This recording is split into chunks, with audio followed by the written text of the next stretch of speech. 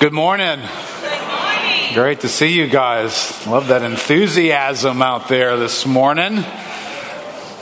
Well, hey, this morning we've got a quick agenda for a lot to try and get done today. If you are new to Lakeview, or this is the first time you have been a part of what we call Mission Reminder Sunday, we want to do exactly that. And so this is the game plan. What I hope to do here in the next few minutes is to preach from God's Word a reminder of the mission that we are on together, and to freshly invigorate that mission that God knew that it takes people being partnered together, as Evan mentioned just now, to bring forth His purpose upon the earth. He does not do that apart from us. He doesn't do that in spite of us. He does that in cooperation with us. And so I'm going to share from the Word for a few moments, and then our goal is to be at 11 o'clock shifting from this preaching setting into a family business meeting setting,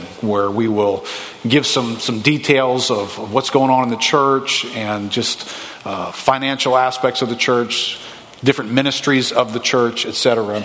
During that portion of the meeting, you'll have opportunities to ask some questions. I know a couple of folks have sent some text questions in. I think Evans I don't even know how to tell you to text anything at this point. I don't know if we've got anything up there, so you may have to just wait till the meeting. If you want to text something of a question in that you've got for that meeting, you can do that probably during the meeting, but I'll have to let one of the guys update us on how to do that. But there'll be a microphone, and if you want to ask us some questions, this is a time for you to interact with the elders. And I'll share some more details on that when we get to it. But here's the two things I want to do. I want to clarify from Scripture for a moment, what are we doing?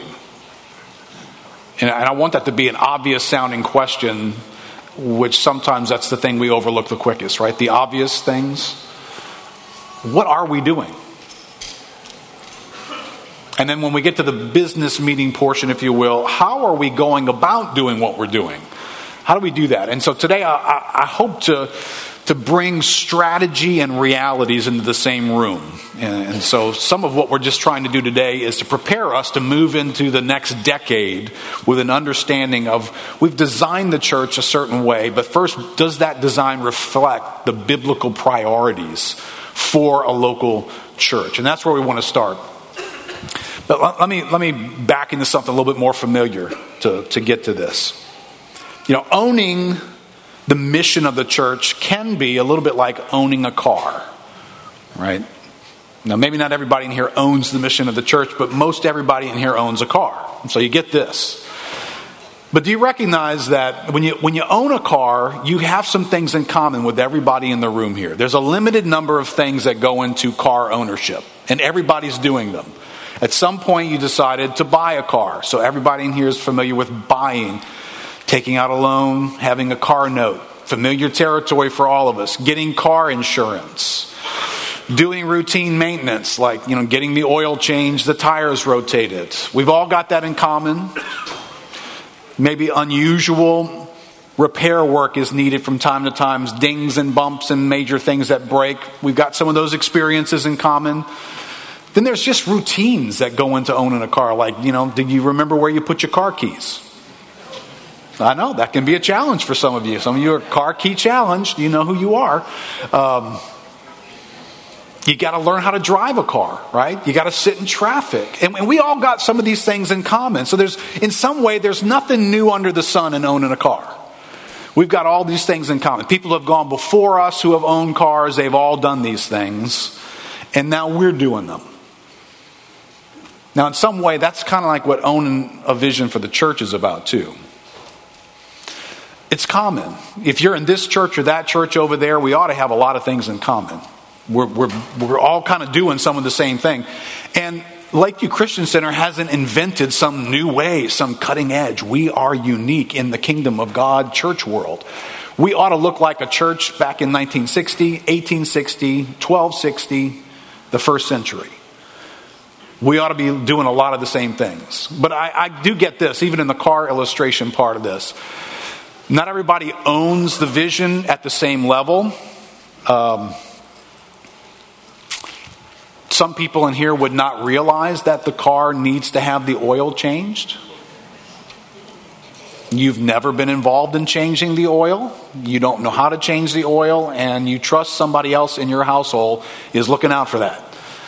You may not even know where the car keys are right now. You may be in that category. You may not know who insures your vehicle. You just drive the thing, right? Somebody else has got to worry about finding insurance and all that kind of stuff. That's how we own the vision for the church as well. There's pieces of it that some of us just don't pay attention to. We're not specialists in this area. We don't, but this really matters. You know, whether or not we have leather upholstery or whether or not I can use the car on Friday night. Those are the things that matter to us. But there's pieces of the church that are like that too. So part of what we've got to do together is got to get an appreciation for there are categories that might not be your favorites, but they're every bit as important as your favorites. And so that's what I want to try and accomplish that today. So I'm going to move quickly through a lot of stuff in this category. Excuse me. But let's start with Colossians chapter 1. And I've color-coded an outline for you there. I want you to see three things as we look at this passage. I want us to see the Apostle Paul speaking of strategy. Being a local church, doing ministry in the New Testament involves strategy. You should be approaching this in a particular way, and that's true for us as a local church. So you're going to find some of that in the blue category. Some of the language in Scripture that's blue is Paul revealing. There's a strategy for what he's doing in these churches. The green is going to highlight what is it that we are pursuing. What are we after? We want to achieve some things. We want to accomplish some things as a church, and that's going to be found in this passage as well. And none of these are exhaustive, but they're really going to be helpful to give us some meaningful categories. And then there's this last category in the red. What do we seek protection from? The church is a means of protection in our lives. And when we stop recognizing that, we become vulnerable to the very things it's trying to protect us from. So as a church, we have a strategy together. It's good for us all to know that. We are seeking to accomplish certain things together, and we are seeking to be protected from certain things together. And let's look at that together real quickly. And I'm going to highlight the words that are in color and skim through the others just to help us catch this real quick. So Colossians 1, Paul says this, verse 24. Now I rejoice in my sufferings for your sake, and in my flesh I am filling up what is lacking in Christ's afflictions, for the sake of his body, that is the church, of which I became a minister according to the stewardship from God that was given to me for you, to make the word of God I'm sorry, got something in my throat today. To make the word of God fully known, right? These words, I can't unpack these things. I just want you to catch the verbiage here. Fully known as opposed to what? Partially known. As opposed to minimally known. How many guys would be okay with being a part of a church where the word of God is minimally known? Let's put that over the front of our church. Come to our church where the word of God is minimally known, right? So you're going to have to aim at something because that could be the story of the church. A church where the word of God is minimally known. Can you guys imagine some churches that are really that way in our day? Yeah. It goes on and says, the mystery hidden for ages and generations, but now revealed to his saints. To them God chose to make known how great among the Gentiles are the riches of the glory of this mystery, which is Christ in you, the hope of glory. Here's strategy. Him we proclaim, warning everyone and teaching everyone with all wisdom, that we may present everyone mature in Christ. If you want just a statement right there, just a concise statement, and that is a difficulty, trying to find a concise statement that represents everything a church is supposed to be. But that's at the heart of what we are about. We are at the end of this, when we have closed the book on Lakeview Christian Center, at the end of it, we are trying to present everyone mature in Christ. Not just, I barely knew him. Not just, well, I knew a few things about him, but mature, deep. knowing God intimately and deeply. For this I toil, struggling with all his energy that he powerfully works within me. Right, so here's 3 quick things from that strategy, right? There is a stewardship here. Paul says, I'm a minister by the stewardship of God. God has ordained that certain people would exist and play roles in the life of the church. And Paul is highlighting he's one of those guys. God has a stewardship, and he puts things in place for the sake of ministry to happen among us. And that ministry is to take people into a deeper realm of experiencing and knowing God. And it's going to be work to do this. If church, and I know, and I don't have time to do all the thoughts I'd love to do. There are some, and I know this is the case, there are some people, if church ever feels like it's work, that's not a church they want to be a part of. Because life is hard enough, isn't it? I mean, and I get that. I'm sympathetic. You do life all week long. You just run ragged. Life is hard. Things go bad. Relationships are a struggle. There's work. There's difficulties at work. There's financial elements. There's health stuff. I don't want church to feel like work. I want to go to a church where, I just get refreshed. I get strengthened when I go. Okay. Paul, what'd you have in mind here? Because Paul's idea of doing church is going to involve words that feel like toil and struggle. And then the challenge of doing that with the energy that God supplies. That's a little mysterious, isn't it? That's something we want to learn and grow more in. That we are empowered mysteriously by God, by the Spirit, to do things that feel like to us they are toil and struggle. Right, well, this is Paul's strategy for the church. Then in green, these are things that we are after. Here's what we want to experience when we want to know these things. He says, I want you to know how great a struggle I have for you and for those at Laodicea and for all who have not seen me face to face. Here's what Paul's after, that their hearts may be encouraged, knit together in love, to reach the riches of full assurance of understanding and the knowledge of God's mystery, right? This is what Paul wants to attain. I want to attain these things. I want this to be how people are doing life. I want this to be the stories that they tell, the testimonies that they have, that they experience encouragement and love and full assurance, understanding and knowledge of God's mystery. In verse 6 he goes on and he says, rooted and built up in him and established in the faith. Now listen, again, this is kind of like those of you who don't change your oil. When I read that, rooted, okay, so immediately as a pastor, I recognize you're not just to be set, you're to be rooted. There's a difference. And I don't take for granted, and none of the leaders take for granted, that all you got to do is just get saved and kaboom, it's done. You've just been set in the kingdom. No. Paul's strategy here is you are to be set and then rooted. So we're going to be strategizing ways in which your life can be rooted. The roots are going to go down. And you're not just going to be saved, you're going to be built up in him. And you're going to be established in the faith. There's a difference between being introduced to the faith and being established in the faith. You've got storms ahead of you. You've got challenges ahead of you. You've got suffering ahead of you. You have to make it from new birth all the way to the end when you stand before Jesus, the great judge. Do you understand? That's going to involve rooting and building up and establishing people in the faith.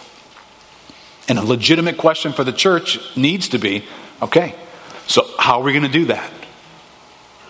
It's not just enough to be a gathering of Christians. Paul is laying out strategy here for things that need to be achieved and experienced. And now he's going to begin to warn there's going to be problems along the way. In verse 4, I say this in order that no one may delude you with plausible arguments. So what the Bible says is not the only stuff you're going to come in contact with. How the Bible describes God, how the Bible describes time and values and life and lifestyle and eternity and what matters. The Bible will not be the only information you will come across. You are going to hear other ideas that are going to sound plausible. The Bible actually uses that word against untruthful things. It says they're going to sound like they're right. And if you lack depth and discernment, you're going to fall for it. Verse 8, he says, "See to it that no one takes you captive by philosophy and empty deceit, according to human tradition, according to the elemental spirits of the world." And then in verse 16, "Therefore let no one pass judgment on you in questions of food and drink, or with regard to a festival or a new moon or a Sabbath. These are a shadow." So here's what's coming. You get saved yesterday, you become part of a church. Here's what's on the calendar in the world that you and I live in. Plausible arguments, philosophies of men, human traditions that are going to sound right. And that people will pursue them. You understand, nobody escapes this. Disciples of the Apostle Paul who walk with him personally did not escape these realities. You ever read just a little brief line? You'll overlook this if you haven't caught this guy's name in more than one place. "Demas has departed, having loved this present world." Who the heck is Demas? Demas is a guy who was personally discipled by the Apostle Paul. Wow. What came across Demas's radar that made him go, I think I'm into that now. I think I'm going to go pursue that now. Do you understand? That's in everybody's calendar. There's a date coming for you and for me, where whatever conviction you have that has given you a heart to live for the kingdom of God, something plausible is going to come to you. A philosophy of men, a well thought out explanation, an argument is going to be made and presented to you. And you're going to be tempted to cash this in to live for something else. So when I hear that, and Apostle Paul was the one who said that, then as a local church, we want strategies in place for that day for your soul. So some of what we're doing here needs to answer to those kinds of issues that are coming our way. And if you read anything about church history, you recognize the church doesn't get out of the first century without what Paul warned them about coming true. In the first century, there is false teaching. There's waywardness. There's divisions in the church over doctrine and understanding. And you just scoot into it's a fun thing to study church history and to see how the wheels come off. It's sobering. The second century's got another different little set of ideas that came along that divided the church and created schisms. The third century's got another little set. Fourth century. Every century's got its own fresh way of derailing truths and ideas about God. So what Paul warned about here is a reality. You and I live in a day today where the church in the Western Hemisphere is desperate for revival. Desperate for revival. Because these things are surfacing for us in realities as well. The church needs a strategy in the face of that. And then there's little things that are going to creep in here that he highlights.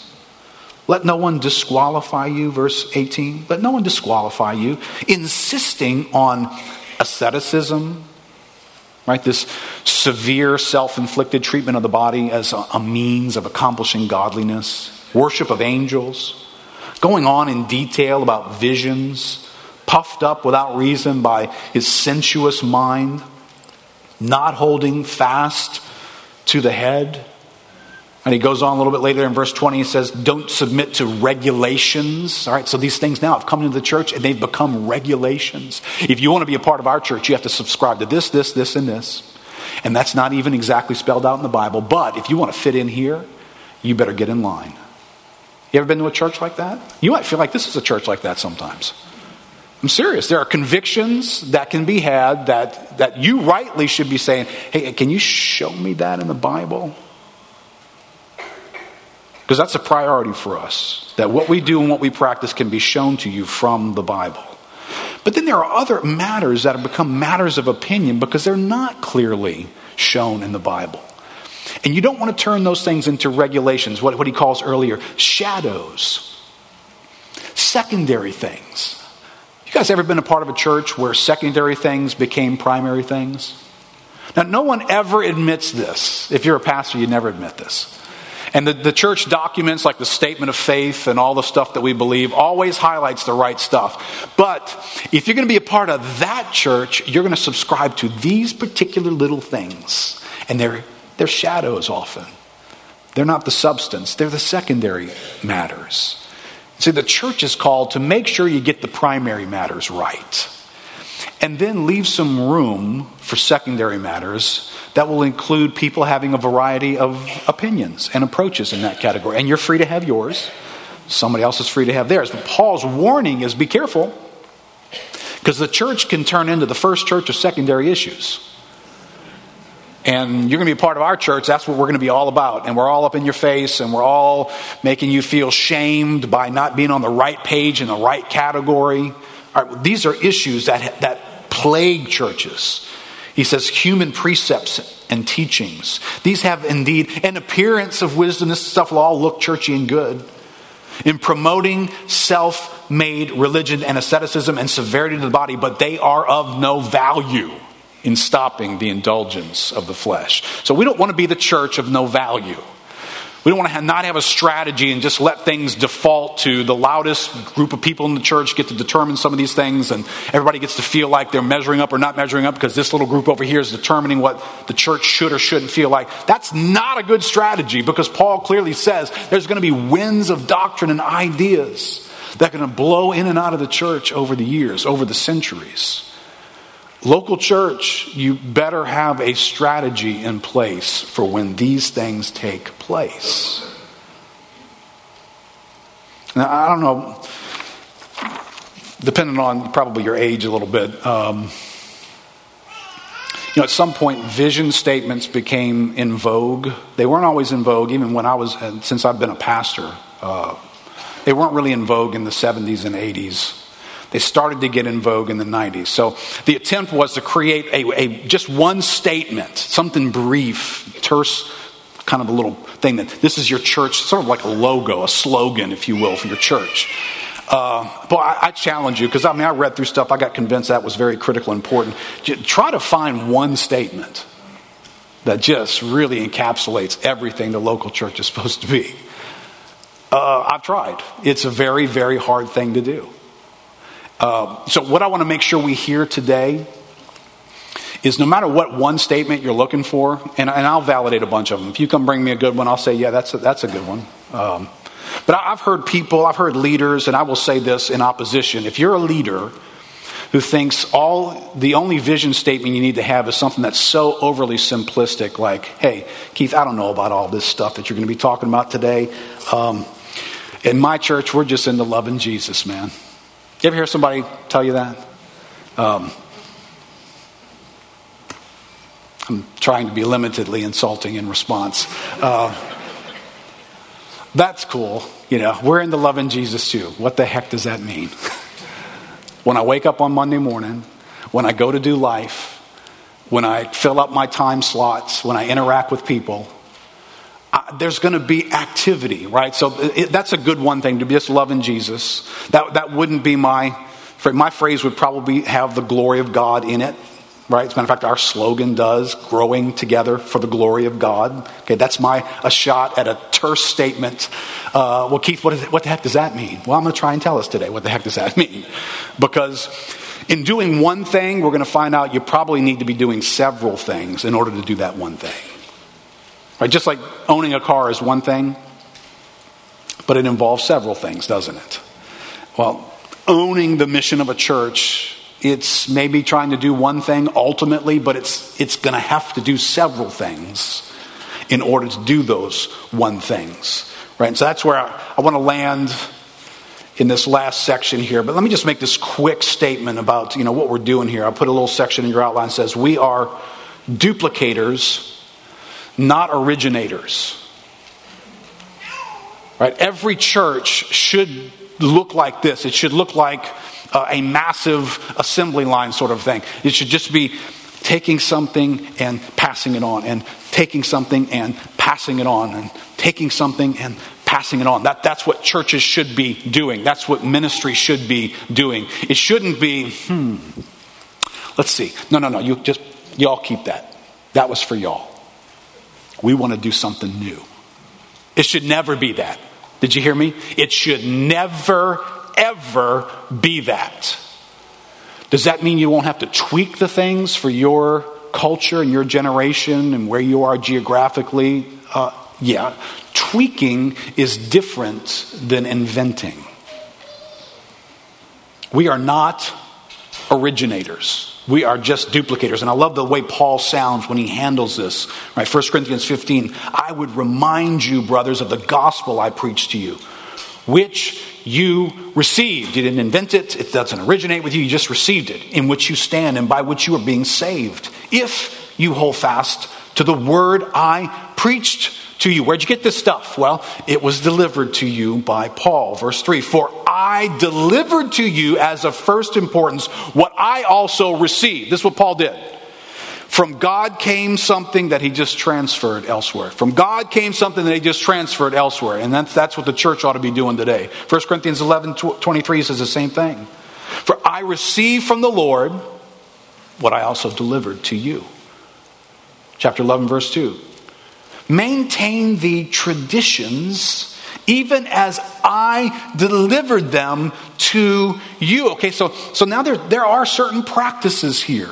And I'll define that word traditions in just a second here. It doesn't mean human traditions. As a matter of fact, Paul clarifies that in Galatians 1.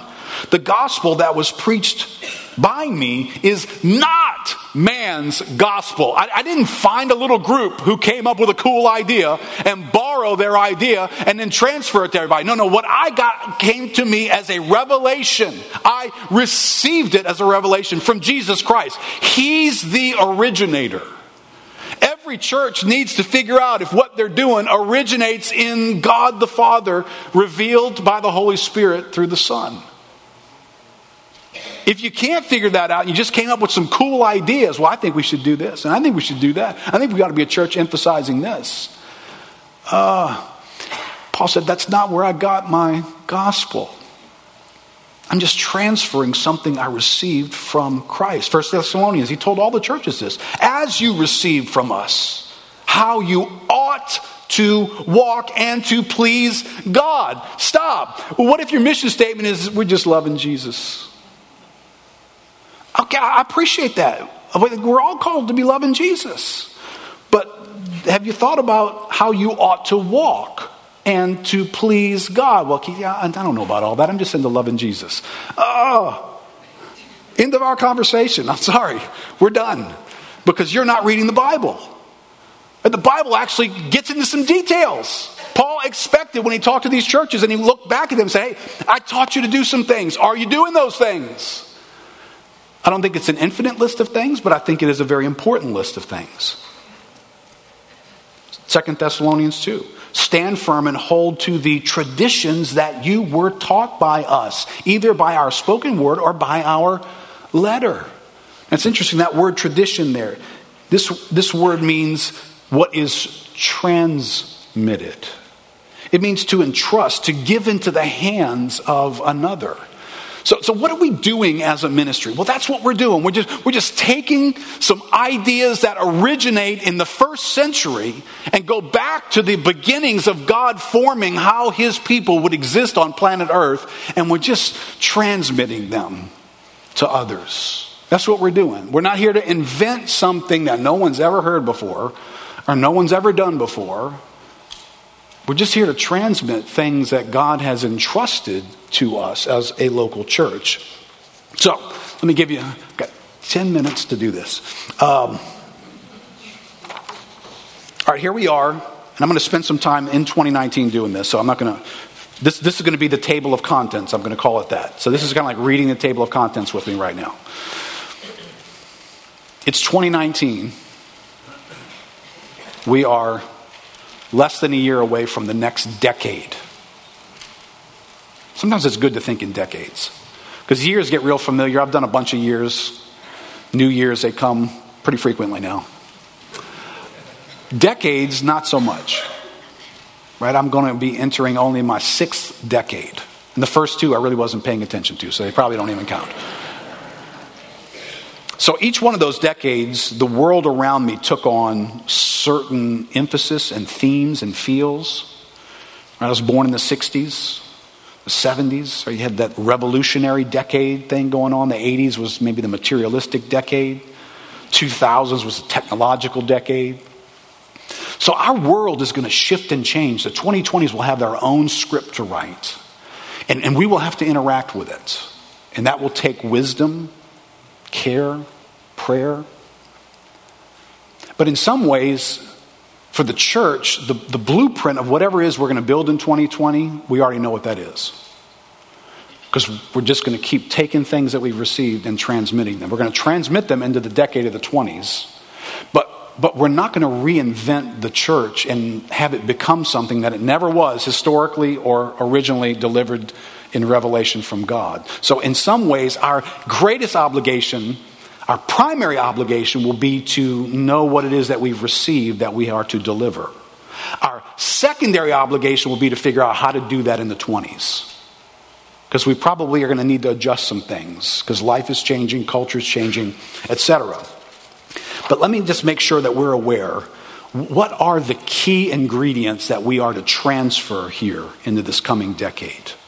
Well, I've titled this little section, 7 Hills to Die On. And whether we can ever come up with a little slogan that says we're ultimately doing one thing, I would say to do that one thing, whatever we're going to end up calling it, you're going to have to do these 7 things. These are 7 critical ingredients. And I'm calling them hills to die on, right? You know what that phrase comes from? It's a war terminology. And sometimes we use it in our homes because there's war in our homes and raising children in particular. And parents look at each other and say, well, that's not a hill to die on, right? You've used that phrase that way? So, hey, this is an issue, but it's not so big an issue that we're gonna go to war and die on this hill right here. But that gives away that, so there are some hills to die on? Well, yes, there are. And in war settings, there are, not every piece of land is equally important. There are certain strategic pieces of land, and the hills to die on is the idea you want to be fighting your enemy from a higher elevation. It gives you an advantage over them. So there would be hills to die on if you were going to fight a war. That hill right there, we cannot lose that piece of ground. It's critical to the mission that we're on. If we lose that, we lose the war probably. So that is a hill to die on. Do not ever surrender that hill. Shoot the last bullet and die right there fighting for that hill. Unlike that one over there, that one we won't die on that one. That's important, but it's not important like that. There are issues like that in the Bible, that they are hills to die on. And churches need to be prepared to die on certain hills and not die on other ones. These would be 7 hills to die on. And this is a table of contents introduction. All these need their own space. They all need to be talked about. And as we go into 2020, I'm going to find ways for us to visit these areas so that we have vision in our hearts and value for each and every one of them. So here's my table of contents reading of these things. I'm not going to develop these. I'm just going to lay them before you. All right. Hills to die on for a local church. 1, prayer. And 10 years from now, let us be able to answer these questions about each one of these. Did Lakeview Christian Center, did you secure the hill of prayer? The activity of personal and corporate dependence on God and communion with God that brings forth God's purpose on earth as it is in heaven. How many of you guys know that not all churches pray well? Did you know that? Did you know that if you were to attend a conference, because I remember this statistic, that pastors were attending on spiritual disciplines, and a poll was taken on how much time they spent each week praying. It was embarrassing to think you can lead a church with that kind of interaction with God. This thing I put it first because it's the first thing you'll forget. It's the easiest thing to neglect. It's the hardest thing to do. But you cannot. This is a hill to die on. A church cannot be the church if it does not pray. Number 2, the Word. Did you defend the hill of the ministry of the Word of God? The cornerstone activity of the church in making disciples features learning. Disciple has hidden in it the Greek word for learner. It features teaching, preaching, and equipping with a knowledge of the scriptures and sound doctrine. 10 years from now, we will need to answer the question: were we faithful in this category? Did we secure that hill and live on that hill no matter what the culture did, no matter how busy our lives became that nobody had time to read the Bible anymore? Did we fight, shed blood, and die on that hill? Or did we just kind of get pushed along to where we become a church where somewhere in my life there's a Bible? That's a hill to die on. The Spirit. Right? Jesus summarized some ministry in spirit and truth. The dimensions of the Spirit. Did you diligently pursue the ministry of the Holy Spirit? The empowering and manifest presence of the Holy Spirit, who is being poured out in these last days and who makes God's people distinct by imparting God's nearness, comes by the Spirit. God's gifts come by the Spirit. God's fruit, God's transformation, and God's kingdom coming among us, right? We toil and struggle with the energy that God supplies to see the kingdom come. This is a hill to die on. A church cannot lose its connection to the activity of the Holy Spirit. He is the mover and shaker in the New Testament. If you read your Bible carefully, you will find He is highlighted and critically important to everything we do. Not just the few narrow categories of spiritual gifts that some of us assign to the Holy Spirit. Everything that we do is empowered, awakened, accomplished by the energizing life of the Spirit of God. That's a hill to die on. We cannot get far from that. Number 4, fellowship. Did you contend for the hill of true biblical fellowship? The community, care, friendship, and family that was intended by the covenant people of God, that is based on the common ground we share at the foot of the cross, the love and forgiveness we share in Christ, and the body ministry of serving one another. That can never be something we stop invigorating, making room for, and valuing. Evangelism. Did you toil for the hill of evangelism? A life lived outwardly that prioritizes the spread of the gospel and the making of converts into our families, our community, our nation, and the world. Did you fight to go and not just to stay? This value gets lost by churches very quickly. God rescues us from the world, starts a new work in us. We learn to fellowship with each other. We turn our back on the lostness of this world. And then we try to keep them from polluting our lives and messing us up. That's not right. This is a hill to die on. Holiness. This is a hard hill because everything we're doing touches our holiness. But did you strive for the hill of holiness, to resist conformity to this fallen world, to renew our minds and lifestyles to conform to the image of Christ, to experience liberty from the control of sin, and to be a distinct people who image the glory of God in our lives and in our worship of Him? The Bible is about holiness. I know we, feature the Bible is about love. The Bible is about holiness. Being separated unto God uniquely to be His people for transforming purposes. And then lastly, leadership. Did you take the hill of raising up leaders? This is a short project if there aren't any leaders for the future. A routine of identifying, equipping, and deploying those whom God has gifted and called to lead the body of Christ into fulfilling God's purpose in the end times until Jesus returns. All right, there's your table of contents. I'm not explaining anything further. But I want help from God for us to see, and this is what we're going to be trying to do in the next section here. How does everything that we do as a local church find its way back to one of those 7 hills to die on? Because it should. If it doesn't, then we need to question, should we be doing that? Is that something we should be doing? Is that a primary thing for us? So let's pray together. Father, thank you that we even have the privilege and opportunity to be included in an awareness that there's something called the kingdom of God that lasts forever. Lord, what a unique privilege to be part of your people. Lord, more than just an awareness that we are a part, Lord, we're to be rooted, grounded, growing, maturing, strengthened. Lord, that's a group project. That involves all of us, each part doing its part, your word says. So Lord, that's why we're here today, to be reminded there are massively important things at stake. And you have called each one of us to be members of the body of Christ that advance your kingdom. Lord, there's a new decade coming, a new decade, 10 years of activity is about to be upon us. We want to be engaged and we want to be prepared. So Lord, help us. Let this time today be meaningfully help us to put us in a posture for the next 10 years. In Jesus' name, amen. Amen.